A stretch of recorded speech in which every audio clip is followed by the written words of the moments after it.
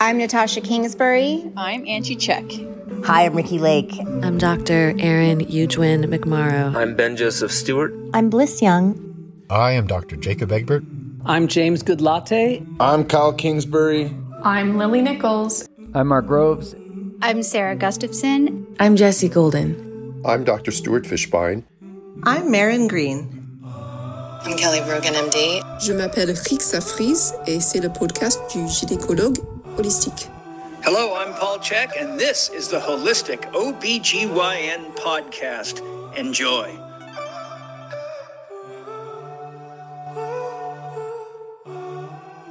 My guest today on the Holistic OBGYN podcast is Kyle Thiermann. He's got a very popular podcast, the Kyle Thiermann Show podcast, where he has interviewed everybody from Kelly Brogan to Christopher Ryan, who's the author of Sex at Dawn. We talk a lot about Chris Ryan in the show because he's been such an influential mentor to Kyle. Kyle started off in Santa Cruz, so family of surfers, the classic story, California kid kind of story. And spending so much time among the redwoods and the oceans, he quickly started intellectualizing his role in the environment, given that he is paddling through oceans that are often cited as polluted, and watching the degradation of plant matter, animal matter of all sorts. He's turned his eye towards, who's responsible for this? It can't just be the individual that's doing all the beach cleanup, not working hard enough, right? Like, who is actually doing this? Who's polluting the planet? Who's destroying this beautiful place that I got to grow up in? And that turned him to quite a bit of activist work and led him to also start or co-found with Chris Ryan the Motherfucker Awards, which was a comedic protest, let's just say, whereby famous comedians and journalists were issuing and then accepting awards on behalf of the largest companies in the world. He tells the story of JP Morgan Chase, for example, their roles in destroying society, essentially. It's quite funny. Kyle's whole approach to activism. But then he slowly then developed into a journalist. He's working at Mudwater. He's got a couple places you can find his writing, Trends with Benefits through Mudwater. And then he's also got a Substack, which I'll link in the show notes here. He's been inspired by incredible independent journalists like Matt Taibbi, which are not a dime a dozen anymore. I mean, they are far and few between, these truly investigative and journalists that have integrity. And what we get into in this episode, and the reason I had Kyle on is because Kyle's young.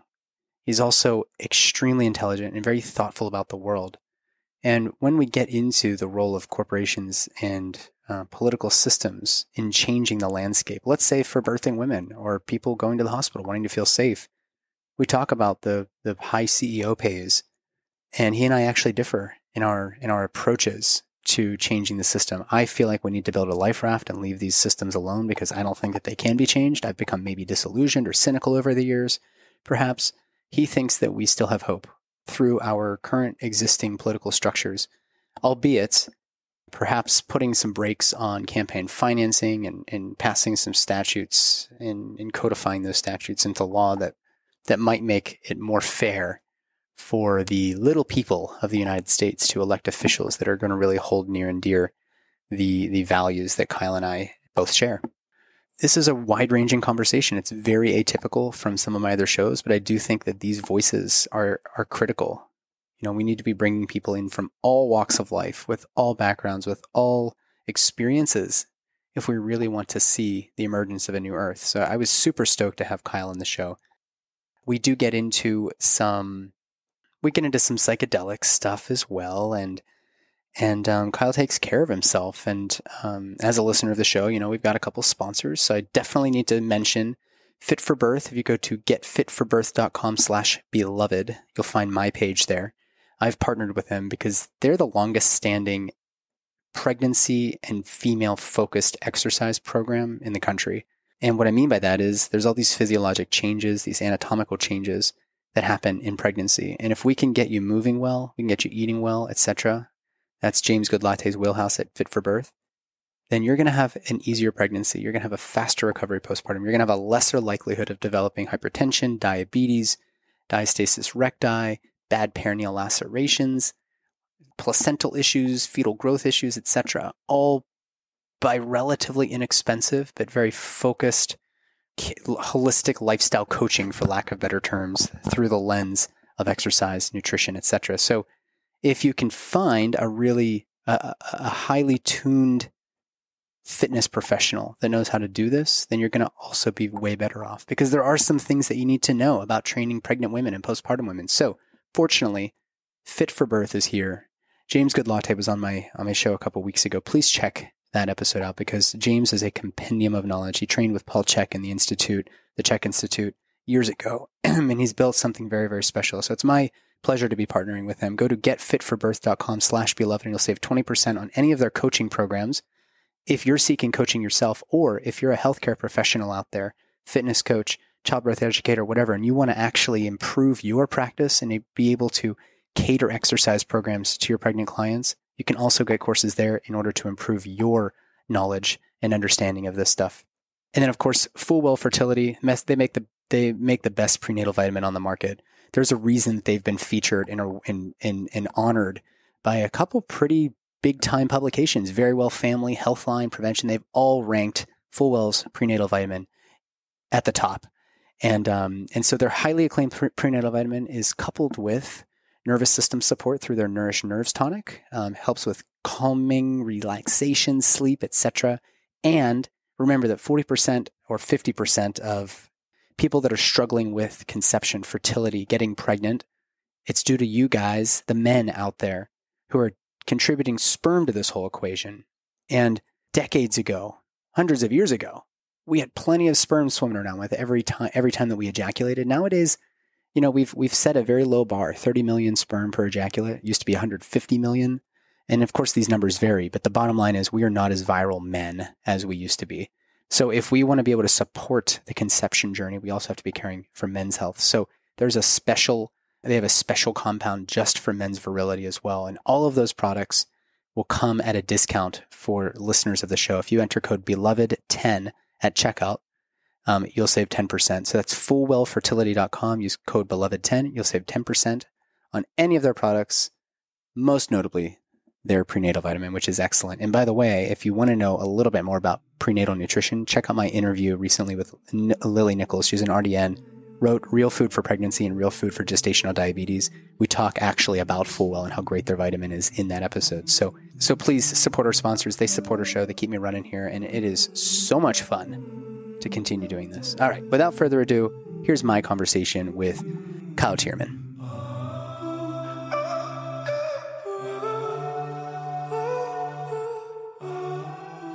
Kyle Thiermann, welcome to the Holistic OBGYN podcast. I'm so happy you're here. For those who don't know your story, why don't you give like the elevator speech? Because I know you've probably gotten tired of telling your background. But yeah, give us what we need to know. I'll see if I can get it done in 20 seconds. Grew up in Santa Cruz, California, youngest of 5. All my big brothers and sisters surfed, so it was sort of a religion in our family. At a certain point in Santa Cruz, learned that surfing was not the end-all, be-all of existence, and started thrashing about and flexing my intellectual curiosity, for lack of a better word. Fell in love with podcasting, fell in love with writing, have hosted my own show for the last 5 years, and now work as a writer at a company called Mudwater.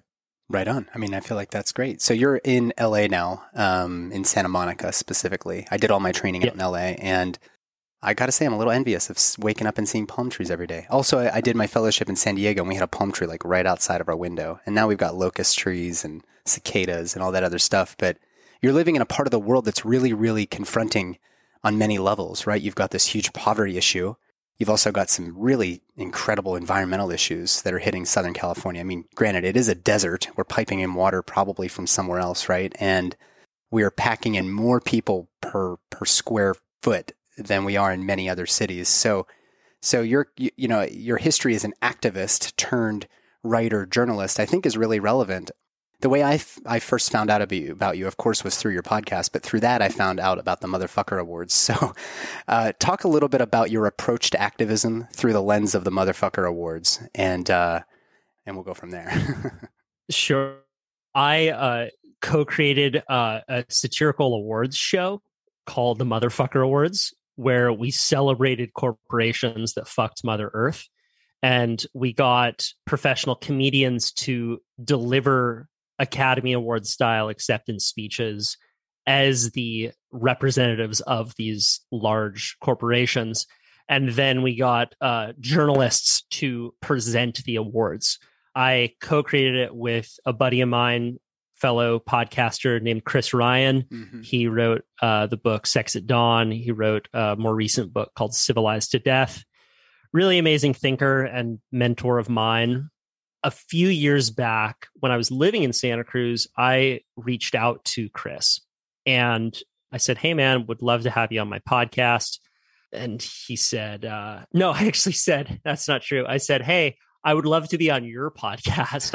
I was still young and trying to grow my audience. And he responded by saying, "Normally when people promote themselves to be on my show, I assume they're self-promoting dipshits and I delete the email immediately.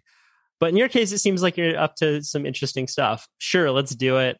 He invited me down to his house in Topanga Canyon, where he no longer lives, but he was renting this sweet little cabin up Old Topanga Road, which for those people who don't know, Topanga is like the hippie hollow of Los Angeles. It's just outside the city limits and is home to some damn cool nature. You can get lost in Topanga Canyon up these rad hikes and mountain bike rides, little creeks flowing through it. And Chris just lived up there when he was writing his second book, Civilized to Death. He invited me up and we just developed a really cool relationship. He's such an iconoclast. Everything that he does, he's questioning the premise. And that, I think, is the lesson that he really taught me through our friendship. It was just question the premise, reject the frame that's given to you. And it was always over a few beers and we would just chat late into the night. I would crash for weeks on end in his big red Sprinter van that he now calls Scarlett Johansson. and through that, he was also really kind and he was introducing me to some pretty well-known podcast people. You know, in the podcast world is full of iconoclasts. And I was just felt like I was, taking a fire hose down the throat of being able to think differently. Yeah. And one day I remember we were walking on a hike to this spot called Red Rocks in Topanga. And it was about 9 a.m. and it was Earth Day. And we were talking about what a bullshit holiday Earth Day is because it's so self-congratulatory. Oh, yeah. Yeah. But Mother Earth is losing. Yeah. So why we should be celebrating the winners, like the ones who are really fucking up Mother Earth. We should have a day that celebrates them. He came up with the name. He's like, the Motherfucker Awards. And I was like, that's so funny. But it was like, nothing's ever going to come from it. It's a lot of work to put on an awards show. But I was young and had the motivation and he had the connections. And he's like, dude, if you want to put this thing together, I'll get all the right people in the room and help blow it up. So for the next year, as a side project of mine, I raised money. I got a set designer, film crew, rented this rad theater in Inglewood, which is kind of a lower income part of LA. Mostly people of color, and we threw the Motherfucker Awards. We got Matt Taibbi, who's a renowned journalist, to fly out and present an award to Chase Bank. If you know anything about Matt Taibbi, he's really gone after big corrupt banks in the past few years. Yeah, Griftopia. Yeah, Griftopia was one of his big books. Yeah, great book. Mm-hmm. So he presented an award to JP Morgan Chase Bank, which is the largest financier of dirty energy globally. We got these two very well-known comedians, Moshe Kasher and Natasha Leggero, to accept the award.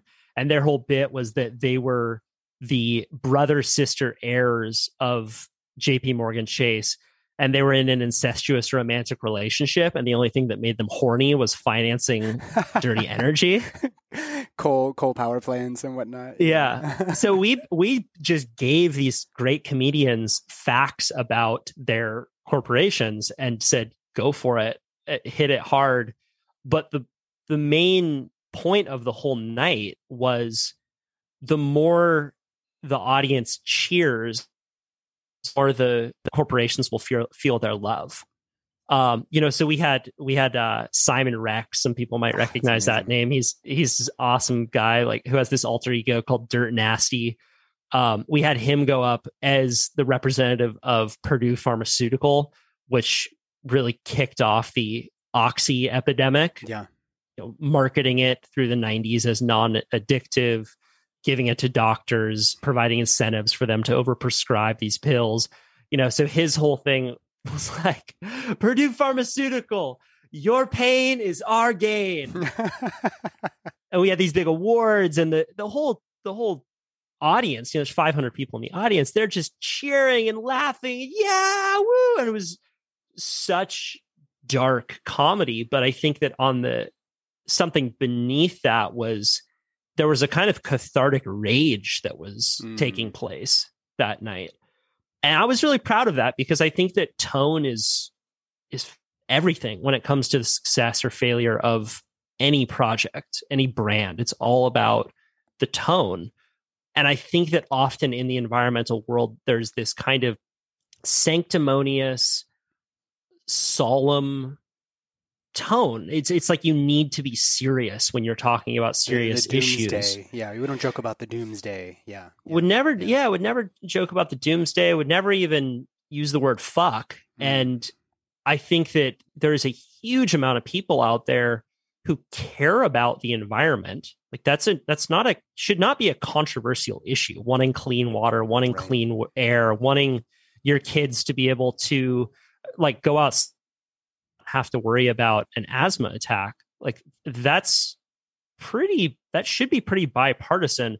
But I think that what happens is a lot of people don't want to they don't want to consider themselves environmentalists because they don't identify with the environmental movement. Yeah. Right. So getting someone like Dirt Nasty to go up on behalf of an issue like this, it kind of just made it badass and fun.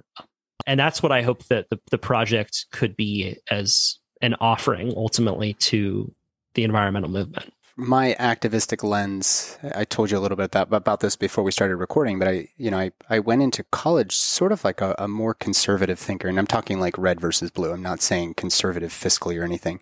It was sort of like, if I'm going to work hard, I don't want people to take my money, and it's sort of that idea. And then when you actually go out and see the world, when you get out of your little bubble in your white upper middle class high school, suburb.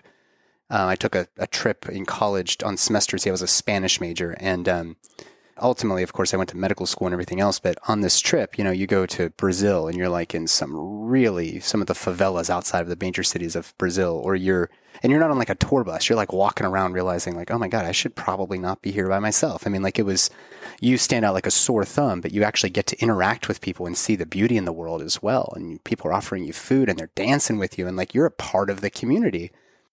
When you realize, South Africa, India, Burma, I mean, like the places we stopped along the way, it was almost as if the trip was geared towards getting you to just kind of wake up to the reality that there's some really important issues out there. I got back from that trip and thinking about grand apartheid and thinking about the favelas outside of Brazil, and it flipped my political script altogether. I was like, we gotta get our allies in line, right? But then you start going to conferences on ecological destruction or conservation. You're right. There's this sort of tone of just sorrow and remorse, and we're just mourning the loss of the earth, which we haven't even lost yet.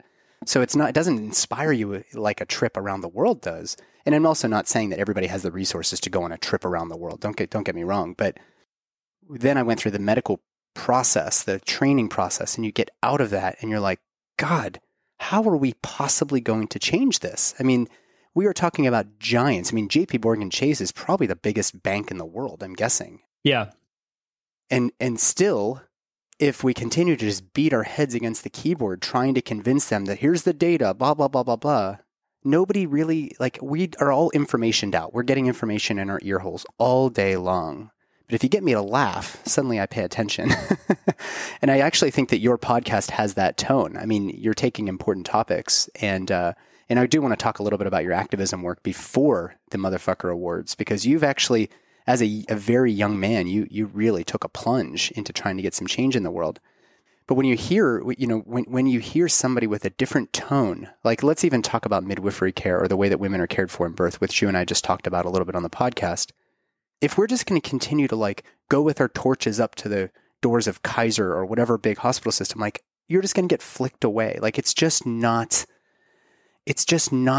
impressive. But if you have a whole bunch of people cheering for the, no pain, the pain of Purdue is our gain or whatever, your pain is our gain, that has a slightly different sort of qualifying aspect to it. The essence of comedy, the essence of the lightheartedness, while still talking about important topics, I think is so critical. And for me, it's like I have just burned myself out on activism.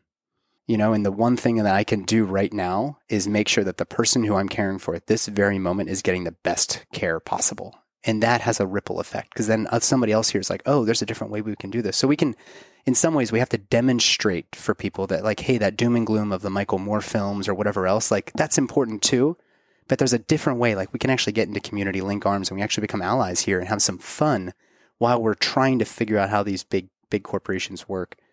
I do think that one thing that you and I differ on, and I'd love to have like a respectful disagreement, is that you're still hopeful that the bicameral political system that we have and its checks and balances are going to keep these big corporations sort of at arm's length and keep them in check towards this goal of curbing ecological catastrophe in your case.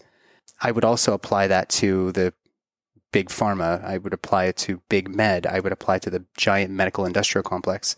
So convince me otherwise. Like, why have I've become cynical about it. So what have you seen that has actually grabbed your attention that, hey, maybe there's still a chance here that we can change this through the statist kind of political governance procedures? Sure. One thing I wanted to touch on is just the last thing you said about tone and this evolution that I had from doing my young activist work to now, because I think that'll maybe inform the second answer. From the time that I was like 18 to 24, I started a YouTube documentary series called Surfing for Change. It was all based on traveling to coastal destinations around the world and covering environmental issues. Pretty young, I got sponsored for surfing, wanted to be a pro surfer, and was able to get on the Patagonia team. So they were supporting me at the time to travel around and really learn about a lot of these issues. It was a lot of fun. I was thrown into the fucking frying pan, not knowing how to tell one story and having to figure it out as, build the airplane as you're falling off the cliff, so to speak. So I was really grateful for that. But if I look back at any of those videos now, I sort of engenders this feeling of bile that comes up in my throat, because I was so fucking sanctimonious. I was just so like, we need change now. And young 19-year-old, like, just believe in yourself. How, start with what you love to do. Like all these fucking platitudes. We've all been there. Yeah, it takes coming to that. I think that what I've really come to when it regarding the issue of tone and how I've shifted it is this insight that really sticks with me. Never forget that you always need to be persuasive. And I think that a lot of political movements today forget that. I think that in their essence, a lot of the quote unquote, wokesters are fighting for ecological and social issues that, like, at their core, we all agree that these are issues that we need to work on. But how you take that argument on and the tone that you use is everything. And I think that it's fundamentally different from the 60s environmental and social movement, where you had this galvanizing figure like Martin Luther King, who was speaking in a way that made people feel like, we're bringing you into this conversation, we're bringing you into this circle. You had musicians like Bob Dylan, who made abject racists feel uncomfortable for not participating in it. Martin Luther King would say things like, we're all brothers and sisters of God, and some of our brothers and sisters are not being treated with the same dignity as others. That statement is so magnetic. And I think that what has really been missing from the current movement, which is on the face of it fighting for the same kinds of issues, is the way that they are talking about it. And it makes people, like me, who I'm like, dude, I feel like I've been fighting for a lot of this same kind of stuff for the last 10 or 15 years, makes me feel so alienated from even wanting to get involved. So that's the first thing that I have really come to over the last long while of being in these movements, is that you always need to be persuasive. Yeah. Yeah. And I think that comedy is a very persuasive medium. I think that podcasting is also a very persuasive medium, because we're not shouting at anyone telling them what to do right now. We're just having an honest conversation, and people can kind of take from it what they will. So that's the first thing that I've really learned.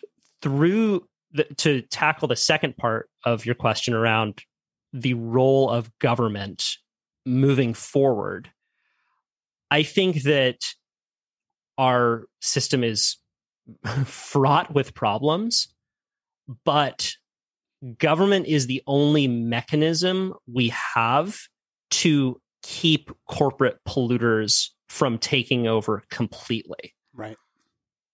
So the perfect role of government is to enact the will of the people into law.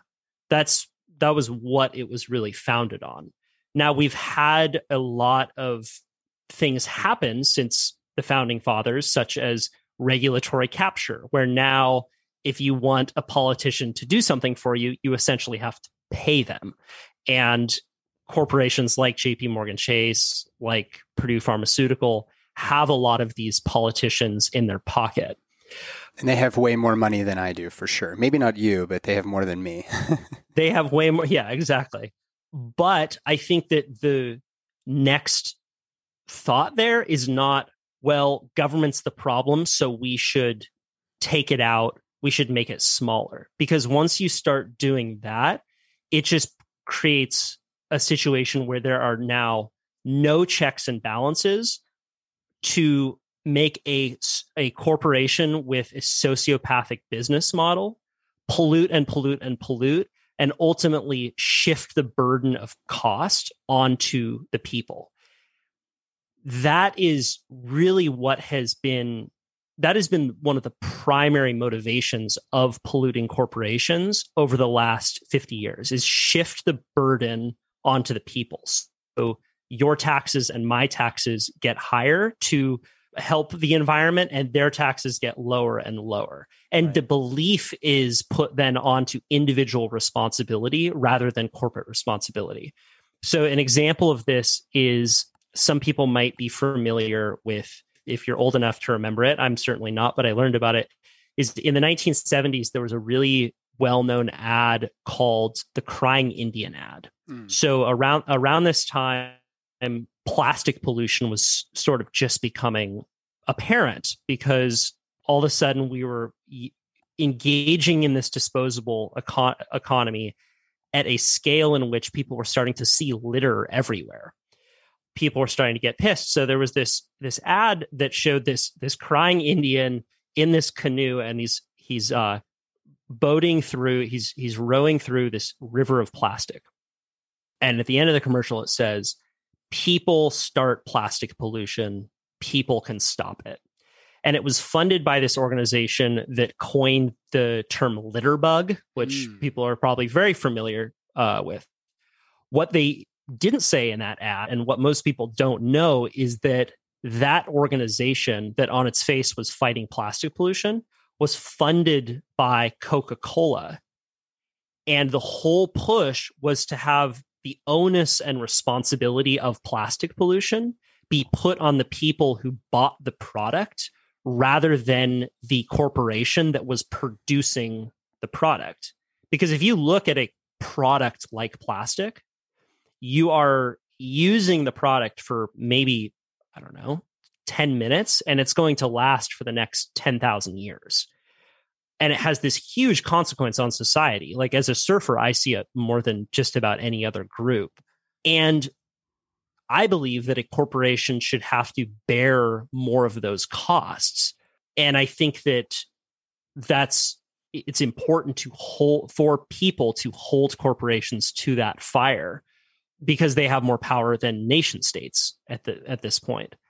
And I think that although there is a huge amount of corruption within our government, still the idea of voting for politicians that will enact your values ultimately is what politicians are. Ultimately, politicians still need votes. Right. And I think that where my mind goes when you say, okay, well, how do we fix this? It's not, well, we need to make government smaller. It's we need campaign finance reform. We need to actually get engaged, get active, and start understanding the mechanisms of government more. I think that the solution is not to throw our arms up and just be like, well, government's corrupt, so let's just make it smaller. Let's trash it. Yeah. I think it's to get more involved. And, I would love to see someone create a podcast on how government works from the state level to the local level. Right. So that's where I currently stand. And it's always evolving, man, because I'm really not, I don't have an ossified view of government and how change happens. And I don't pretend to, but that's what I think so far. There's a lot to unpack there. I don't necessarily disagree with you. In fact, if we're going to have, the sort of American dream, as it's called, which is a farce, where you have the right to make as much money as possible at the expense of the masses, right? The Jeffrey Bezos, the Bill Gates, whatever. I have a hard time believing whenever we take a step back and we look at, let's say, Bill Gates, right? He's everybody's favorite, public enemy. Maybe Jeff Bezos is up there with him. I think everybody has this idea, and this is an idea that's propagated by films like Star Wars or Lord of the Rings, that there's a good and evil, and these are the evil doers, right? It couldn't be me and how I'm living my life. It must be these evil, horrible people. Whoever's the head of, JP Morgan Chase, they're all out there on a yacht somewhere in the Indian Ocean fishing and just cackling, like Mr. or Dr. Evil style, like we're going to take over the world. I think some people believe that, and maybe they have good reason to believe that. I have a hard time believing that part, because I actually think that Bill Gates, even if what he's doing, or Jeff Bezos, if what he's doing is not helping create a better world, I don't think he's at home like, what's my plot today, Pinky? I don't think that that's happening. I actually think that Bill Gates probably actually thinks he's doing good, which actually is even more confronting. It's like, bro, can we just take a step back and look at this together? And don't get me wrong, Bill and Melinda Gates have donated a lot of money worldwide for various projects, and I get that. But this idea of good and evil also doesn't force us to look in the mirror to realize that our own behaviors and actions, even the way that we treat the lady who's checking us out of the grocery store, or the guy who cut us off and we're going to give him a finger, My wife always says, what if he's about to poop his pants? Just give him a break. And I mean, she's like, yeah, or maybe they're in labor. Like, we've raced to the hospital with a baby on the way. Maybe that person who cut you off isn't a bad person, but we love seeing that I must be good and that person out there who wronged me must be bad, without nuance, without context. And I do like how your approach, which is like, here's the system whereby we may be able to improve things. But then you also look at all this nuance and gray area in the middle. And that's really where the magic happens. If it's just a matter of good and evil, then like I had said before we started recording, the idea that bringing our CO2 emissions down is going to save the world. Well, that's not exactly true if we're going to continue using and consuming as much stuff as we possibly can while the getting's good, and coming up with magical ways to utilize more energy now that it's CO2 emission free or whatever else. Like, when we cede our power to the higher beings, whether it's religious leaders or politicians or the heads of corporations, it fails to realize that the real power comes within. And I think that's why I've been so resistant to the idea that the government's going to save us, because I don't think the government's going to save us any more than your Catholic God is going to save you if you've gone around, harming people your whole life. I'm not a Christian, so I probably got, probably picking somebody else there, off there. But the point being that when we cede control and we say, oh, these powerful people will save us or destroy us, I feel like it takes a lot of personal responsibility away from the individual. And I think even if we did have a perfect political system and whatnot, it still comes down to you, which is actually the opposite of statism, the voluntarism. It still comes down to you treating people the right way or taking care of people in the way that doesn't matter what the politicians or whatever say, this person needs this help right now. And even if my medical license is going to be at stake here, I got to do the right thing. And I feel like I know that you agree with that, but how do we reconcile those two things? I think that's really where the magic happens. Yeah, I think that those are two different conversations. So personal responsibility, I'm all for, right? Like I go surf in really dangerous waves, and I certainly it's very important that when you go into a dangerous situation like that, you're not absolving any personal responsibility. Just psychologically moving into a dangerous situation, it's very important that you decide beforehand that you're doing it on your own volition, and no matter what happens, you're taking responsibility for the outcome. Because then if you fall on a wave the size of a 6-story building and you get plunged to the depths of the ocean, you do not want your thought to be, well, fuck that other guy for taking me out here. I never wanted to do this in the first place. You need to think, I want to be here. I'm taking full responsibility for my actions. So I think that as a way to alleviate psychological suffering, taking that radical ownership is very important. Yeah. And owning up to it when we blow it. Hey, I'm sorry. I think that that's also how you can acquire, you can gain the respect of others, is by taking full responsibility for yourself. Yeah. So I am very much of the mindset, just for my own time here on Earth, that I want to take responsibility. Right. Period. Right. I think that when it comes to, so that's one conversation that I heard you touch on. I think the second is, how do you live in a society that is not being run by sociopathic corporations? Because it's like that line, show me the incentive and I'll show you the outcome. The incentive for most companies is to make as much money as possible, no matter what. Serve the shareholders. Yeah, for their shareholders. And it's only when enough customers or enough shareholders start saying, I don't actually want to be a part of this company, or I don't want to give you my money, that they'll start making that change. And that's why largely a lot of companies are making more pushes for being environmentally conscious, or at least marketing themselves as being more environmentally conscious. It's so that they can acquire more wealth. I believe that a problem that we have is that companies have really good marketing teams, and local representatives and local elections, like, they don't actually know how to market themselves in a way that gets people to understand what they're really talking about.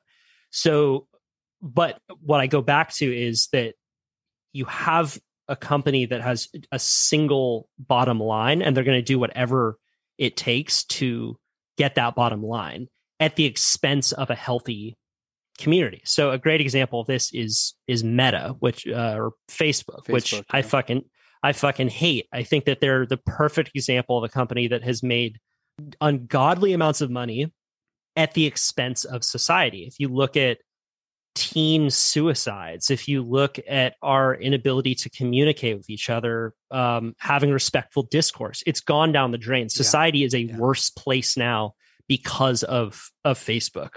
There's a really good article in The Atlantic. It's a small tangent by a guy named Jonathan Haidt, who wrote The Coddling of the American Mind, and it's called The Tower of Babel. And it's this very well written article on the breakdown of communication in society due to Facebook. Now, one way to think about this is that we don't allow casinos on every corner in your neighborhood. There are zoning laws to decide, okay, well, we know that casinos are this thing that they make a lot of money, but they're not necessarily good for society. So we're going to create some laws around where we put casinos. I believe that, and that's for the good of the public.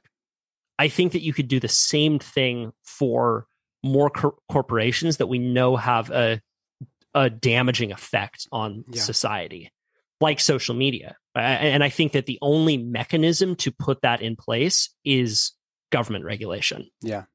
I don't know if we totally agree there. I mean, like, this is such a complicated topic. And there's no right answer. I want anybody who's listening. I mean, this is what conversation looks like. This is what we're actually not doing a lot of. And within the healthcare space, like I had just pulled up a couple numbers. You know, we think about the banks and we think about the bad government and this and that. We think about Big Pharma, Purdue setting us off on this opioid crisis. By the way, there was just 8.5 kilos of fentanyl confiscated at the Louisville airport just down the road from me, which 8.5 kilos, guys, is about as much fentanyl you would probably ever need for the rest of the history of the planet. I mean, that is, we give it in micrograms, and that's a microgram is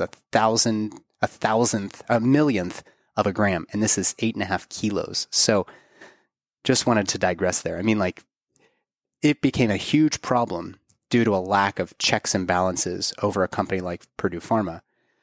But even nowadays, we still think pharmaceutical companies are down and, you know, take them down, whatever else. But we forget about hospitals. You know, the UPMC, my hometown in Pittsburgh, UPMC president and CEO Jeffrey Romoff made $10 million in revenue. And I'll tell you why I'm telling you this in a second. And then Greg Adams is the sitting executive vice president and group president of Kaiser Health, $3.1 million last year. These are two organizations that advertise themselves as important to the public health, which they're hospitals. Of course they are. UPMC is the largest hospital system in the world now, I think. And Kaiser's probably a close behind them. But they advertise themselves as nonprofits. They're not paying any taxes on any of the land that they utilize for any of their buildings. They get huge tax breaks that they can give out to their executive members, including the physicians that they employ. And although physicians are not getting $3 million a year, certainly not $10 million a year. So I guess when I was talking to Kelly Brogan recently in my podcast, she and I were riffing on the fact that doctors alone, there's a certain personality type that gets into medicine. It's people that like to think they can control elements of their environment, right? If I get the right metrics, I can fix any and polish up any of your organ systems and make you better.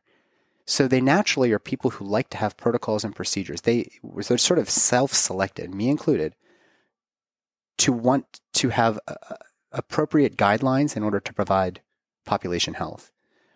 I would say the same goes for these big, giant corporations. So even if, and again, I'm playing devil's advocate here, even if we had regulations and rules put into place that prohibited a nonprofit hospital system that employs more people than anybody in, like, at least the northeastern chunk of the United States. I mean, it is a massive operation with something like 18 hospitals now. Even if we changed the parameters of how government oversight interacts with these giant corporations, will we still end up with somebody who put in the same conditions with the same context and the same power and resources? Would they still end up operating the company in the same way? And that's where, you know, Charles Eisenstein talked a lot. He talked a lot about this in the more beautiful world the more beautiful world your heart knows is possible. And he conjectures that if you were put in the same scenario as somebody else, you would not have acted differently because it self-selects for that person. So if you get there, you're going to operate the same way. So how do we reconcile that? Like, do we have to see a shrinking of the corporations so that there's a better self-selection process whereby you get the new Jeffrey Romoff at the top of UPMC and he's like, I'm going to take $1 per year and I'll take my tax credits and that'll be my salary. How do we actually justify that? And I also want to peel into, you're a part of a growing company now. How have you seen the culture of Mudwater contrast with what you see happening in these giant, large corporations. We're no different. I'm just kidding. No, man, down with I don't. water. Down with Mudwater. Down with the mud. They're winning a motherfucker award. No, they actually they were one of the few companies that supported the motherfucker awards. Because everyone else was too big of pansies to become sponsors of our show. They just got brownie points from me. Mud was one of the few. No, well, to answer your first question, no, dude, I don't think that it's about a better self-selection process, because even if you got some great altruistic person as the CEO of JP Morgan Chase, and they went on a weekend trip to Peru and had an ayahuasca experience, and they decided, oh my God, we can't be funding all this dirty energy. This is killing our species. They would be, the board would listen to them very quietly and respectfully, and then he would get a letter the next day that say, yeah, you have the option to resign by next week. So I don't think that it's about any one person making the change, or even any group of people, because again, you're put into an environment where all the incentive structures are pointing towards making the most amount of money any way possible. So the only way that you can do that is by having corporate fines and laws be high enough that it becomes a financial decision. And that's what we have for a lot of these companies, where you have environmental regulation, where if you, like, for example, I mean, here's great example with the company that I work at, Mudwater, right? Like, if we get caught using ingredients in our product that we're not saying are actually in there, we could get these massive fines. So and I have a lot to say about the FDA, which is its own, juggernaut in itself, but go for it if you want. You'd love that, I'm sure. We hire multiple people at Mudwater who their whole job is to make sure that what we're saying is not a lie. And that's not necessarily because we're all great conscious people at the company. It's because we are under a legal requirement to do that. So I think that, again, the problem comes back to when you have companies that are big enough that they can influence elections, so that then the politicians are creating laws to benefit the corporations and not the people. That's where you run into the problem. So again, I think that the action of the people is to be engaging on that level of how campaigns are financed. And there's a lot of interesting stuff that's happening right now. Like, it's not necessarily some far off future. If you look at Alaska, for example, like they've implemented in certain areas this thing called the voucher system, where every person gets, I believe it's like $400 that you can only spend to fund your election. So what ends up happening is that politicians are now vying for voters and voters' money that is allowing them to fund their campaign. So that totally changes the incentive structure for that politician that's going into office. So again, I think that's where the tweak can happen. And yeah, I mean, so I don't think that it's about good people coming in. But I do think that on a personal level, taking radical responsibility for yourself, and I think the emotion and quality of courage is lacking greatly in our society. I think that people very much within companies don't speak up because they're afraid of getting fired. Yeah. And there is an element of personal responsibility within the workforce, people who are willing to be the only voice in the room, because that really can galvanize change. Yeah. If you are willing to sit in that fire and be uncomfortable. Yeah, I think that, to put on like a libertarian hat for a second, because I read quite a bit about this. Like, I'm reading about constitutional law and, sort of going back to the beginning of the conversation, while we were all learning stuff in school, could our social studies class, or whatever they called it, for 12 years, could we have actually talked about how campaigns run? like the real governance over the United States and the history from 1776 or even before all the way up to present day. Like, I feel like it would be so helpful. And to put on my libertarian hat, a lot of these books I'm reading are written by libertarians, or maybe they wouldn't consider themselves libertarian. Maybe they'd consider themselves anarcho-capitalists, like that one guy you had on your show. I don't know. But whenever I put it's a cowboy. It's a cowboy hat, by the way. A libertarian hat is a cowboy hat. Yeah, with like a giant feather, like a peacock feather. Yeah, absolutely. Nature rewards courage, and if you're gonna wear a peacock feather in your hat, you got to have some courage. So what I'm thinking is, if the issue at the heads of these big giant corporations, including the hospital systems I just mentioned, is that, hey, they can't regulate themselves. We are fortunate to have these government bodies in place to legislate over how money is spent, the destruction they're doing to communities or to the environment, whatever. I think a lot of people would then argue, and we don't have to actually go further on this, but you got me very thoughtful about that the U.S. government sort of works in the same way, where if you don't vote in the way that, or if you come back from Peru, like you're some really progressive liberal, or let's say you're conservative, let's say Mitch McConnell. Let's take Mitch McConnell. He comes back from Peru after his ayahuasca journey, and he's like, guys, it's not cool to be racist anymore, and it's not cool to take away reproductive rights. I want to see a change. The shareholders, which it's not really the same as a corporate structure, but he's going to be booted as quickly as anybody out there. Like, this guy is not talking our language anymore. Get him the hell out. We got to bring in the new version of Mitch McConnell. I feel like that's at play within the government that's meant to be regulating these types of behaviors there. So I think that people who lose hope in the government, maybe I fall into this crowd. I don't know. It just seems like it's a giant truck stuck in the mud, and there's no way of getting those wheels to grip anything. It just seems like it's like, oh my God, we're not making any progress despite us all seeing the sky is falling outside of our windows, and we're like, what was that movie? Don't Look Up or whatever. It's kind of feels like that, where it's like nobody's doing anything. It doesn't matter what data comes about. It doesn't matter what, Mudwater's doing or Patagonia's done over the years. It's like, let's just keep this train going, and it almost seems like it's impossible to stop it. So we don't have to keep going on this.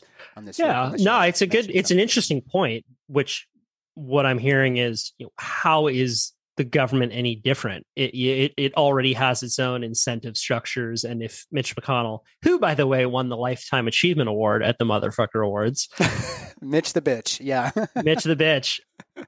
How would that be any different? And I think it's totally a fair point. Your analogy about the truck stuck in the mud is perfect.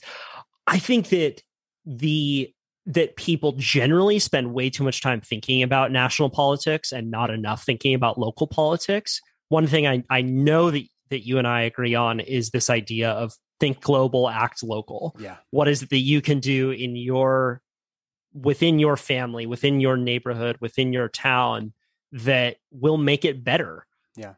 And I ask people sometimes, like, do you know who your local mayor is? Do you know who's on your city council? Because it actually doesn't take that many people to shift those elections and get the ear of those politicians. Those are the kinds of politicians that you can actually fucking sit down with and have lunch with, right, if you really want to. And those are the policies that are ultimately going to have the biggest effect and most immediate effect on your life. Yeah. So I think that that's a way to not just get completely overwhelmed. And I think that it may be a place where we can merge this idea of governance with individual responsibility. Yeah, totally. Yeah, and I also want to say, I just bashed on Mitch McConnell. I also think like Mitch McConnell probably has Thanksgiving dinner with his family. He's probably a very reasonable person who is, I don't know, maybe.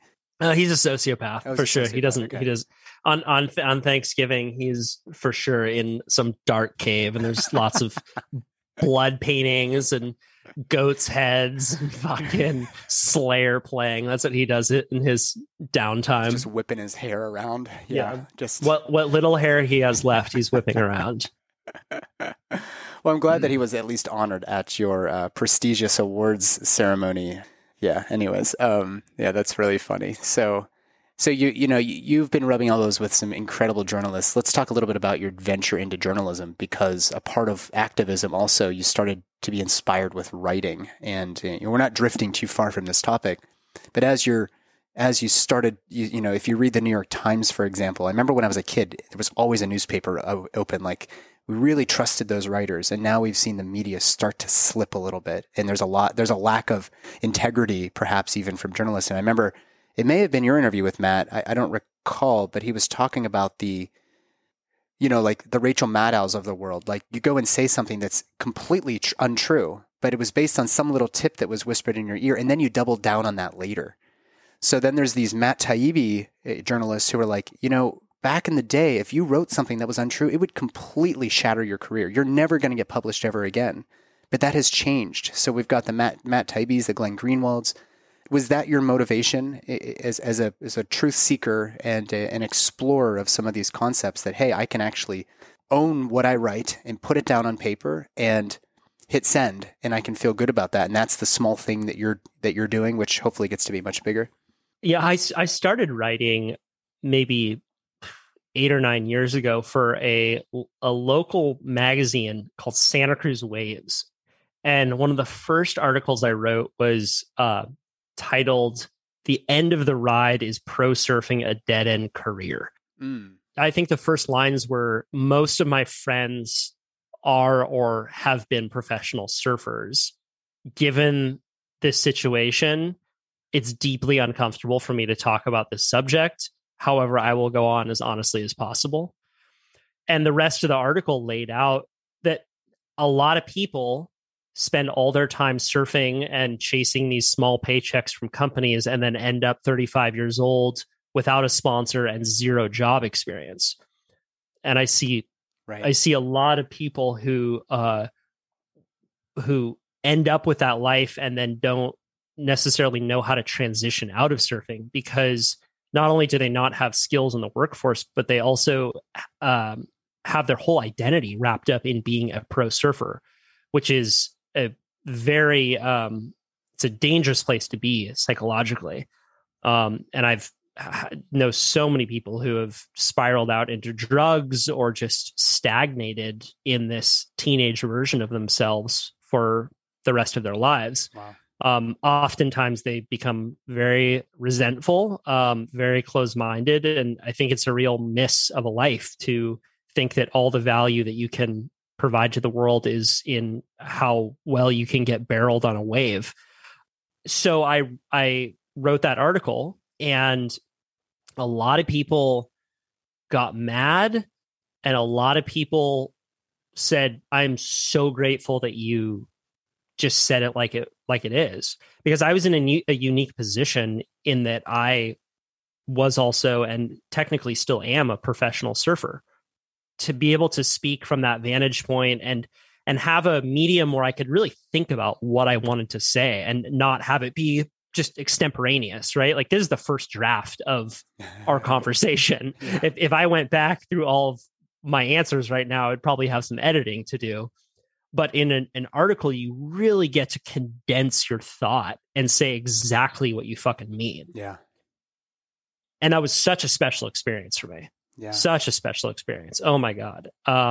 It just felt like it spoke to everything that I wanted more of in my life, which was saying what I meant, seeking outside of myself, articulating myself more impeccably, and having fun. Like I think that writing is just a really fun experience for me.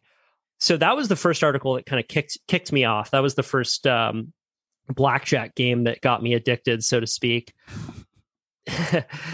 And I've just from there spent a huge amount of my time over the past few years writing. It's what got me the job at Mudwater. My current job right now is head of editorial. And we have launched our own storytelling platform called Trends with Benefits. People can go to trendswithbenefits.com to check out all of our stories on psychedelics, well-being, the human experience. So the beat that I've been on over the past year has really been around psychedelic therapy and the ability to use the mechanism of journalism and storytelling to hurl myself into that world has just been great. It's just been great. And I agree with you for sure. Media has become more untrustworthy due to corporate dollars. And I think also due to journalists wanting to be popular with their peers. This is what Matt Taibbi talks a lot about, is that there's a culture of people who want to just be liked by politicians, by the people they write about, by their coworkers. And what Matt talks about, and I really have taken this to heart, is he says journalists should be pains in the ass. Like if you're a journalist, you should not be agreeable all the time. You should always be, as Chris Ryan says, questioning the premise. Yeah. And you have the responsibility to your readers to be looking for truth and to be calling out bullshit and calling people out. And I think that just temperamentally also speaks to me, and it speaks to the kind of person that I want to be. I always want to have a deeper relationship to truth and popularity. Yeah. Yeah. How was it? You mentioned that, you're on this bend, right now about psychedelics, and you're not yet a dad. And of course, you're not a woman who would have given birth, which is, for some people, they really compare it to the psychedelic experience. Like it's a spiritual transformation unlike anything else, but you can get a fast track using especially the classical psychedelics, but also MDMA offers quite a bit of promise for a lot of things. How is your experience with those things? And if you don't want to share what you've actually done or whatever else, how's that changed you? I've done, I've used ayahuasca maybe a dozen times, used LSD and mushrooms and MDMA, both within more therapeutic contexts and more recreational contexts, like being at Burning Man at some radical concert, which also you could argue has its therapeutic benefits. Yeah, that's true. I think that psychedelics have allowed me to step outside of what feels like a big deal on a day-to-day basis. There's kind of just a memory or an insight that comes from how fucking silly it is what we're doing here. Like we've won, dude.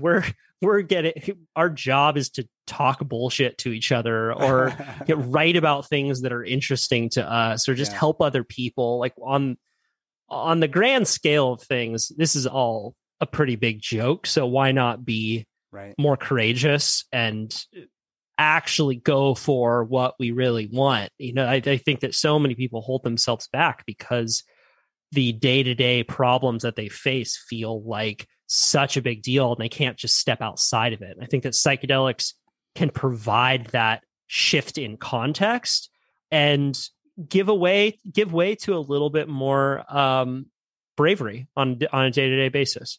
Yeah. So I'd like to think that my psychedelic experiences have helped me in that way. And I think that they've also given me insight into this idea that I can have a great successful career just by flexing the muscle of curiosity rather than needing the spotlight on me all the time. Right. I think that growing up, I had, and still do to some extent, like this kind of yearning for attention and yearning to be seen and appreciated. It's definitely still there, but I think that I remember once really getting hit with that insight. I was doing LSD on top of this beautiful mountain in Big Sur, and there were these fractals coming across the ocean, and I could just see the power of connecting people and how that spider web into the world in ways that you can't possibly ever appreciate. And if you're coming at this idea of needing success through being the center of attention all the time, it's this very constricted energy. Whereas if you can just connect people, if you can ask questions and just continue to focus on that, it can have such a greater and more elegant impact on the world. So that's one specific insight that came to me from psychedelics. Yeah. Well, I hope that when you someday, if you decide to become a father and whatnot, I do think that being able to see behind the veil and to get out of just this physical kind of day in, day out rat race, whenever you're sitting with something as important as birth or death, which is my other specialty, it really helps give you some perspective going into that. And whether it's birth or especially death, not knowing what's behind the veil is a pretty scary thing. I mean, that's another way of saying facing your own mortality, that you've got a limited time here.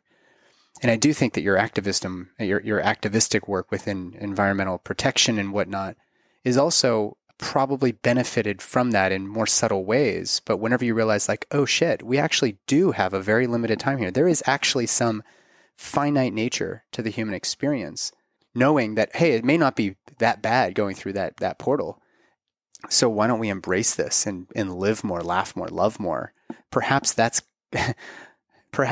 part of the solution. Although I don't know if a psychopath at the top of UPMC or at, within our government, Mitch McConnell, whatever else, I don't know if they necessarily would get from that or be open to that, to the surrender that happens whenever you have a psychotropic medicine like that going through your system. But it does help you see that you're actually a part of something greater, and that just your bottom end to make as much money as possible at whatever cost actually is not all that relevant to the bigger, scheme of things. I just think that we've become so conditioned to think that like, tomorrow's another day. Gotta get my stuff now. I gotta be productive.